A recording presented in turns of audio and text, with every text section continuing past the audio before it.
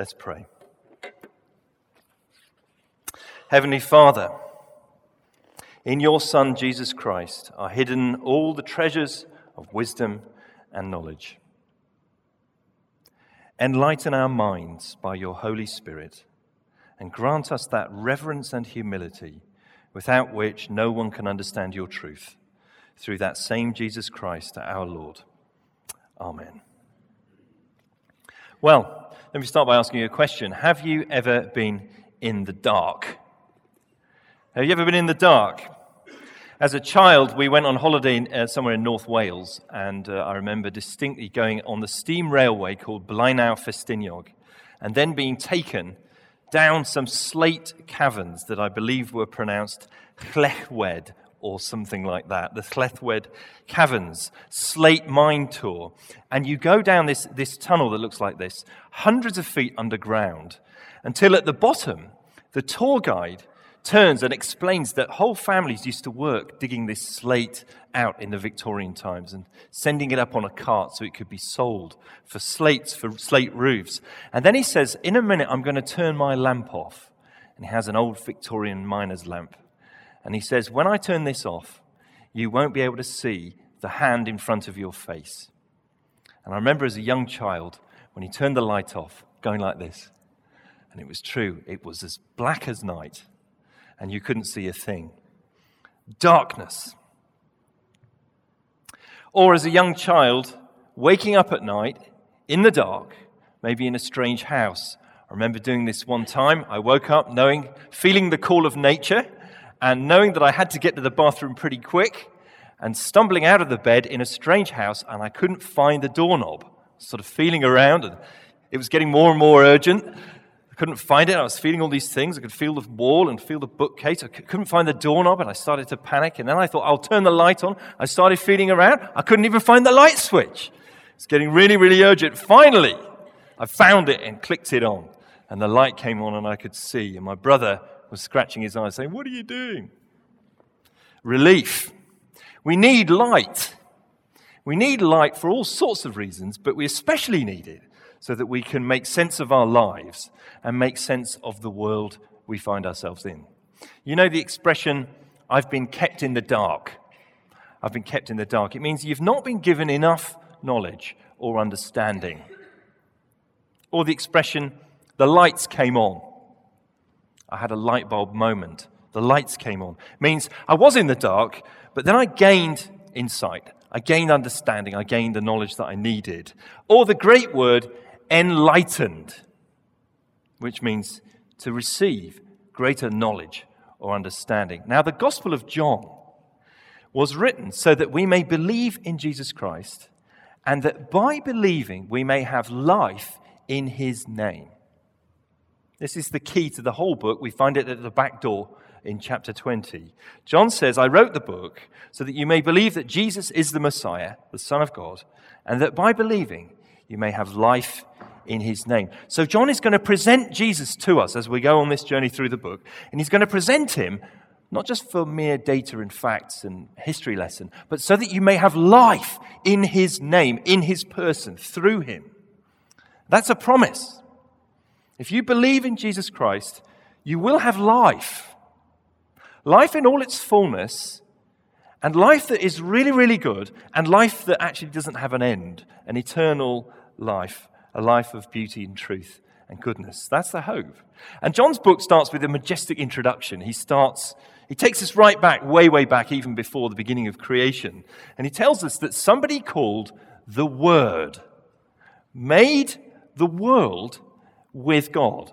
That this person called the Word was with God right back at the beginning, but he also was God.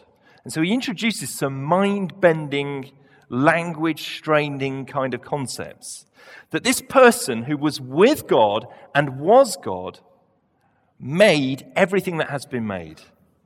He spoke the universe into existence. And John says that everything was made through this mysterious word.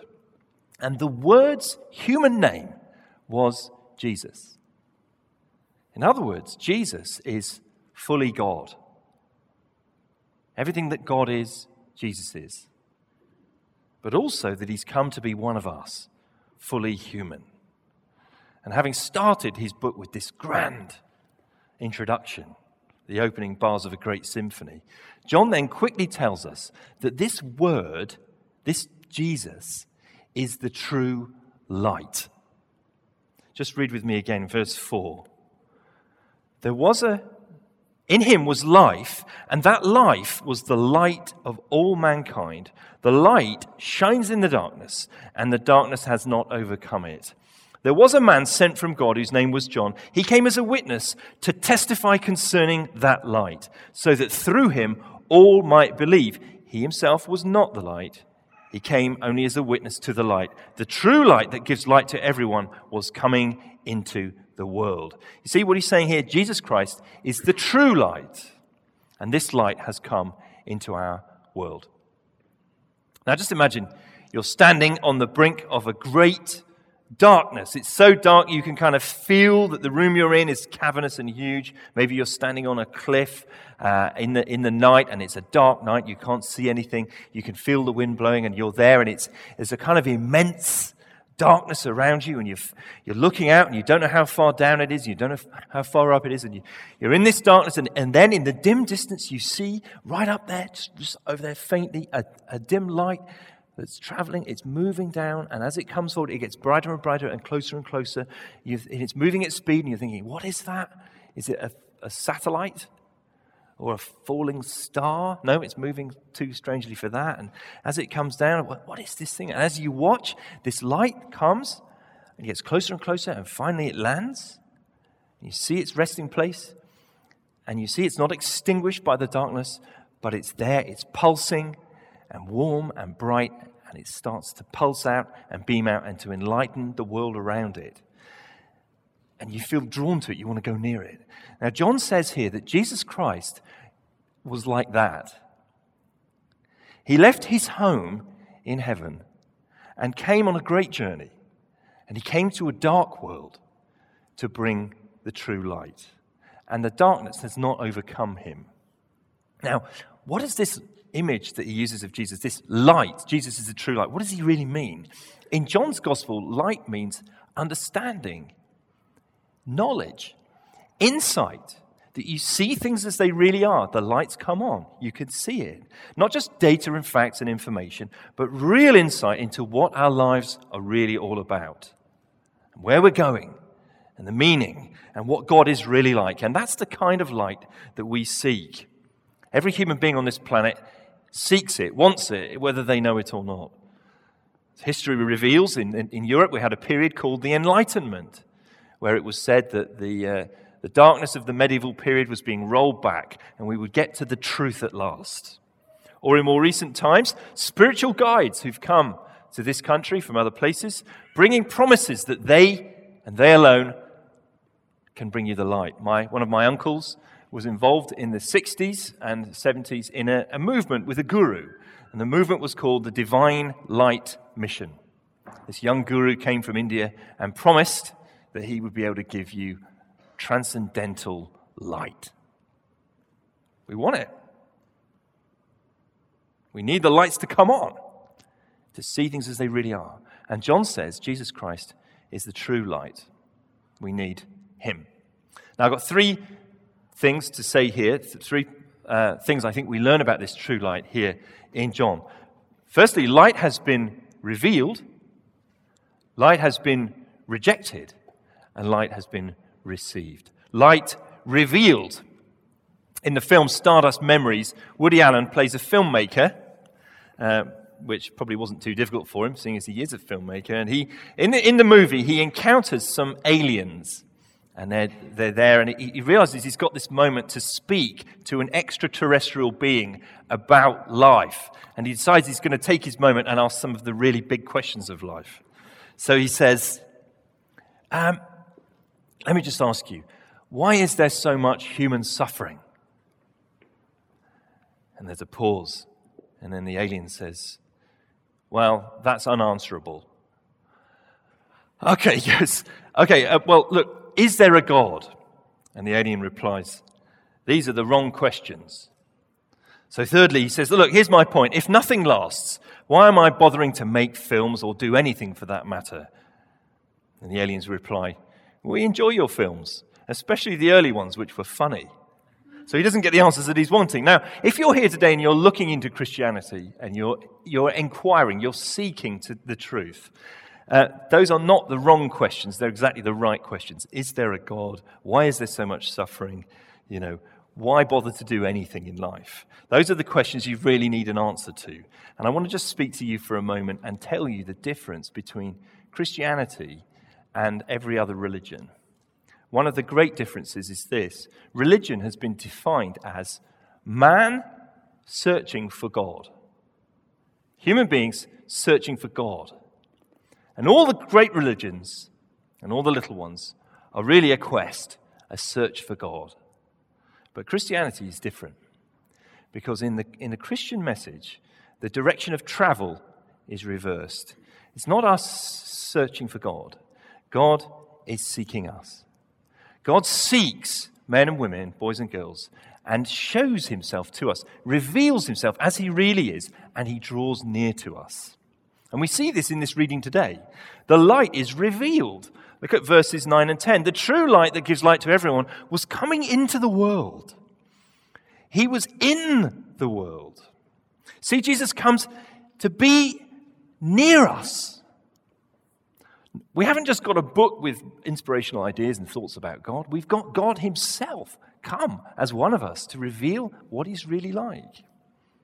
And this message, this light, is for everyone. Every man, woman, and child on the planet. It's not localized and particularized to sort of certain cultures or certain time periods. It's for everybody. The light of Jesus is universal. It's intended to illuminate our minds. Never goes out of date. And when this light comes into a human life, it transforms people. It changes them, regardless of who they are or what they've done in their past. Now, this light also, notice, is revealed through a witness. Have a look with me again at verse 6. There was a man sent from God whose name was John. He came as a witness to testify concerning that light, so that through him all might believe. Now, this John is elsewhere introduced in the Bible as John the Baptist. He's not the same John who wrote the book we're reading. John the Baptist, we learn elsewhere, preached out in the desert, out in the wilderness. He wore a garment made out of camel's hair. He had a leather belt around his waist. And his food was locusts and wild honey. He was a wild, hairy kind of a guy. Any of you who know David Eisner, he sort of probably looked a bit like him. In other words, he looked like the kid who's forgotten his PE kit. And the PE teacher made him go to the back of the gym and find whatever he could wear down there. And all he can find is some animal skins made out of camel's hair. And he comes out looking really funny. And then this guy is forced onto the paleo diet. Locusts, wild honey, stuff that cavemen probably ate. Now notice what our text says about this John the Baptist. No mention at this moment of him baptizing anyone. It says here that John's main job, his main function, was as a witness. Verse 7, a witness. He came to bear testimony. Like all those law court police dramas you've seen, you know, when they call the witness to the stand and they make them swear on the Bible, I'm going to testify the truth, the whole truth, nothing but the truth. And then they speak their testimony. John's job was to be a witness about Jesus. He was to testify what he'd seen and to proclaim the truth about who Jesus was. Now, I've been thinking about this all week and struggling with it, really. And here's my problem. Why does Jesus need the testimony of John? Jesus is the true light. He's awesome. He spoke the world into being. He created the universe. Couldn't he get along quite well without the assistance of John the Baptist? Why does Jesus need this introduction? He's quite able to speak for himself. And I think the answer to the question is this. Not that Jesus needs a witness, but that we do. We need a witness. I need a witness. I need somebody like me who can affirm the truth about Jesus Christ. Now, in the great history that the Bible tells us, the story of salvation, John the Baptist is unique. He's a major figure. He's the greatest of all the prophets. He saw Jesus for who he was. He cleared the way and he prepared the people and he announced the coming of Jesus. He's a great herald. But that's probably not the main witness to Jesus that you have, is it? I take it that none of us here have actually had a face-to-face encounter with Jesus Christ. But we have had a witness. We've had a witness. Somebody in your life who affirmed the truth of Jesus and his message. Perhaps for you it was a school friend. A friend who, there was something different about them. They went to a youth group at a church. You decided to go along with them. You found the truth about Christ through that friend. They were a witness. Perhaps for you it was a colleague or a neighbor. Maybe it was a friend, a course mate, somebody you studied with. Maybe it was a family member, your brother, your sister, your gran. Maybe it was your parents. You've had a witness. And I would be prepared to bet that everyone in this room today has had a witness in their life about the truth of Jesus. Somebody bore you witness. Somebody affirmed the truth of this message to you. And perhaps many, many people have borne that kind of witness to you over the years. Well, thank God for those witnesses. If ever I doubt, I look back at the long trail of witnesses who've affirmed the truth to me over the years, and I praise God for them. They've affirmed it with their words, but more than anything, they've affirmed it with their lives. People have been witnessing the truth about Jesus to me since I was in the cradle. Parents, family friends, youth leaders, mates, pastors, authors, my spouse, the local church. And seeing your lives and your transformed lives and hearing you speak the word to me helps me keep going on this journey home. You're a witness if you're a Christian. Thank God for witnesses. And thank God for that first in the great line of witnesses, John the Baptist. And do not forget their testimony. Don't forget their lives. And don't fail to be a witness yourself if you are a follower of Jesus. Light has been revealed. He came to our world as one of us. Witnesses have affirmed his message and his existence. It has come to us. We didn't have to seek him out on a long and elusive quest. Jesus came for us. But secondly, and really, really perversely, light has not only been revealed, light has been rejected. It's been rejected. Look at verse 10 and 11. He was in the world, and though the world was made through him, the world did not recognize him. He came to that which was his own, but his own did not receive him. Wow. The creator of the world came, and people said, "Who's he? I haven't seen him around here before." A little bit like our missions partner, Daniel Raju, works in North India. He goes knocking from door to door around villages and says, "Hello, I've come to tell you about Jesus. Have you heard of him?" And they say, "No, not heard of him. He must be in the next village." Now, how can this be that the light comes to the world but is not welcomed, not recognized, not received? John doesn't give an explanation here, but he does give some hints later on in his book. If you turn over a couple of pages to chapter 3, verse 19 and 20, he unpacks a verdict.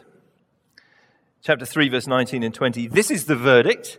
Light has come into the world, but people loved darkness instead of light because their deeds were evil.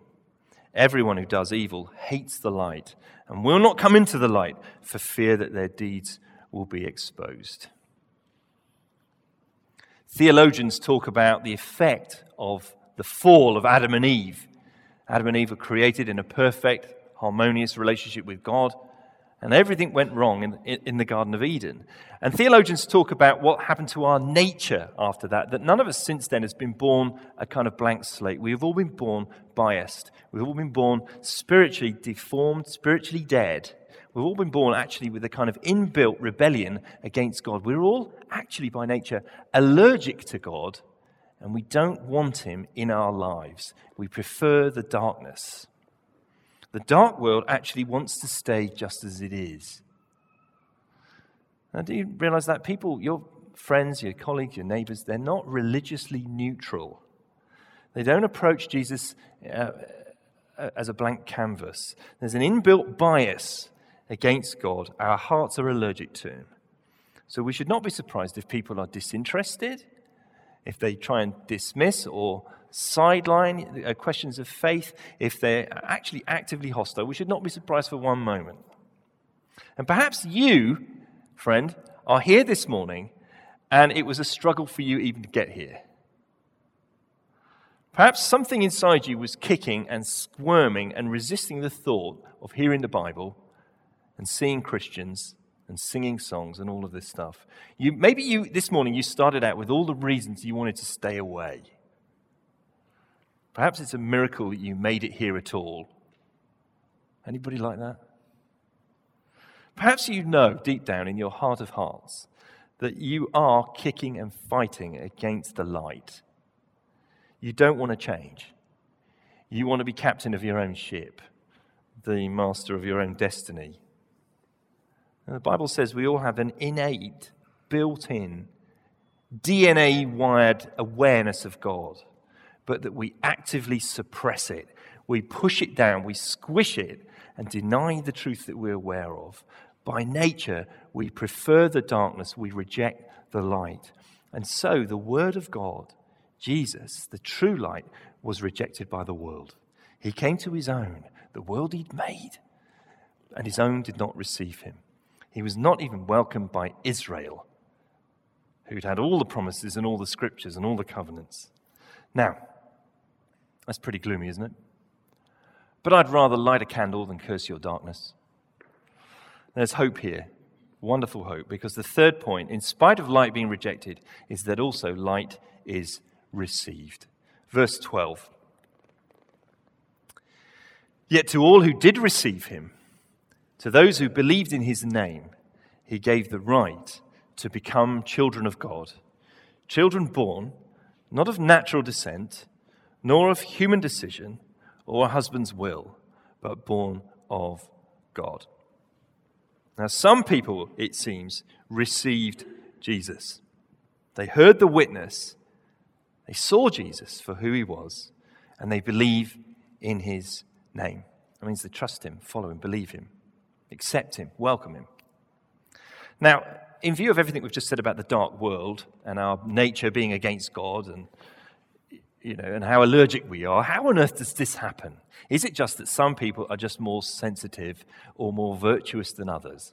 Well, actually, no, far from it. If you look at what the text says in verse 13, he really deliberately rules out any kind of advantage that we might think we have of ourselves. These children of God are born not of natural descent, so you can't be a Christian just because your parents were or your grandparents. There's no natural descent here, nor of a human decision or a husband's will. So it's not as if there's anything in our human decisions and responsibilities and human influence that means we can be born of God. It's literally that God himself gives you new life. It comes from him. The only way that we get to receive God is if he gives us a new birth.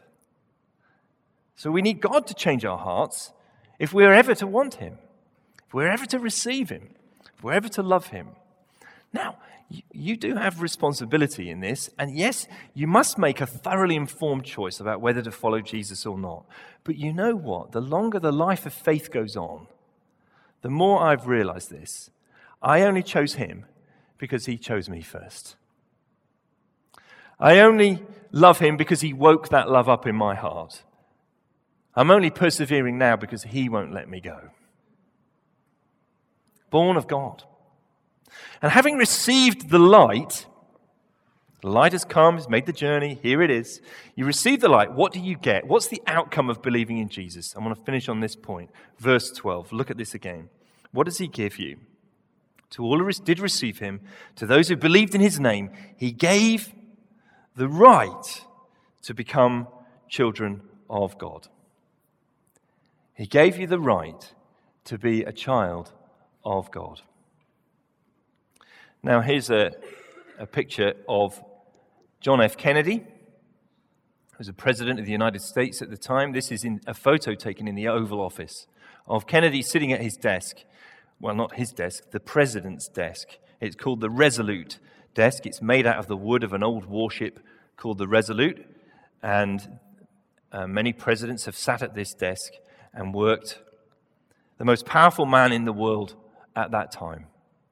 You couldn't just walk in to the Oval Office and have a chat and a coffee with John F. Kennedy. Most people never got near him.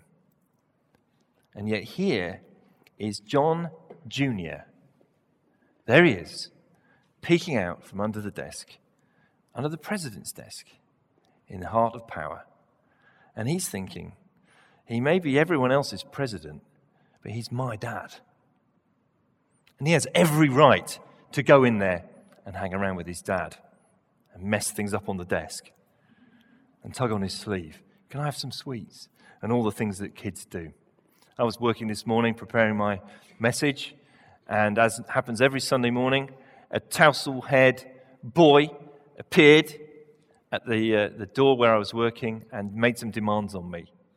In this case, it was our youngest boy, Ben.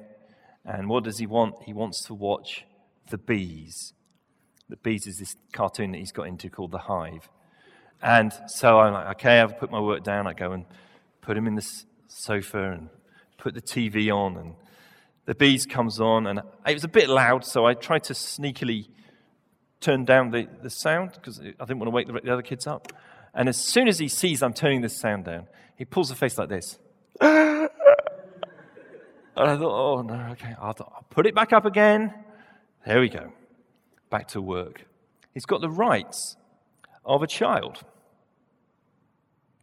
He's got the rights of my child. He doesn't worry about whether he's interrupting me at a critical moment in sermon preparation.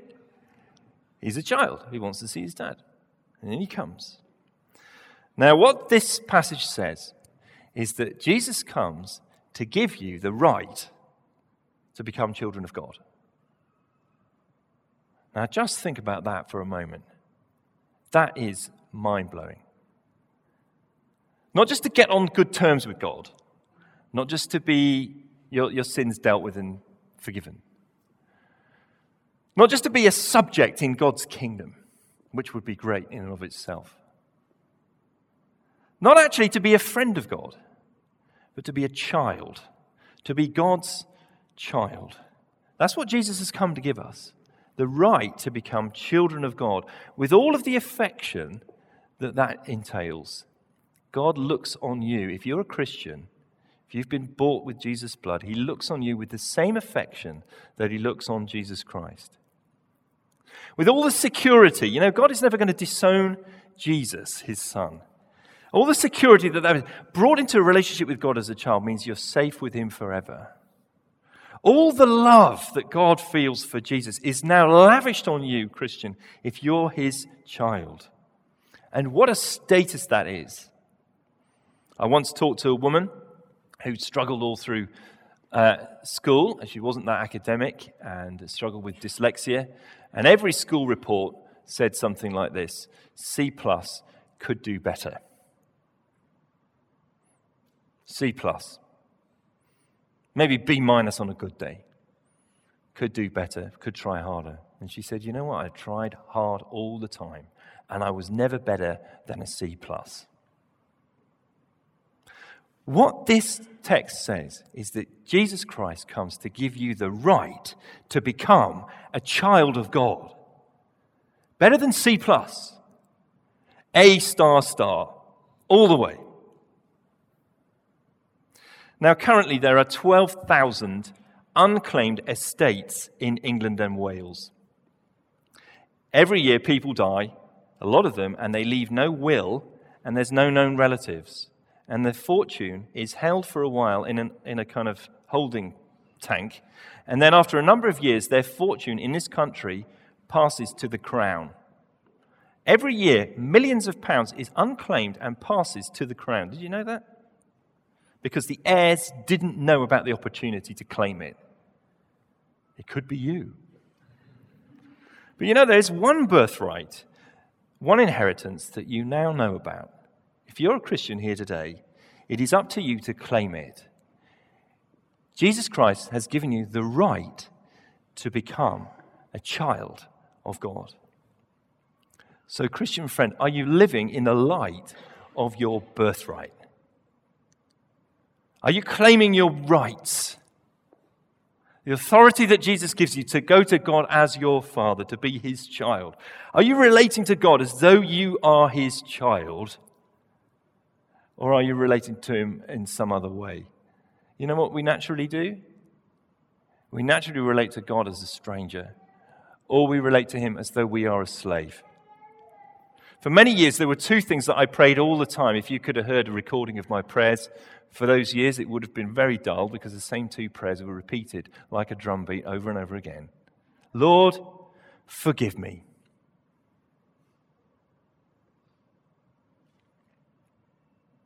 And Lord, help me. Two prayers thudding like drumbeats through my entire spiritual experience for years and years and years. Lord, forgive me. I've sinned again. I've messed up again. Lord, help me. I need more strength to try harder this time. Do you know what's wrong with those prayers? Well, on one level, there's nothing wrong with them, but they are completely deficient and inadequate because they're not the prayers of a child of God.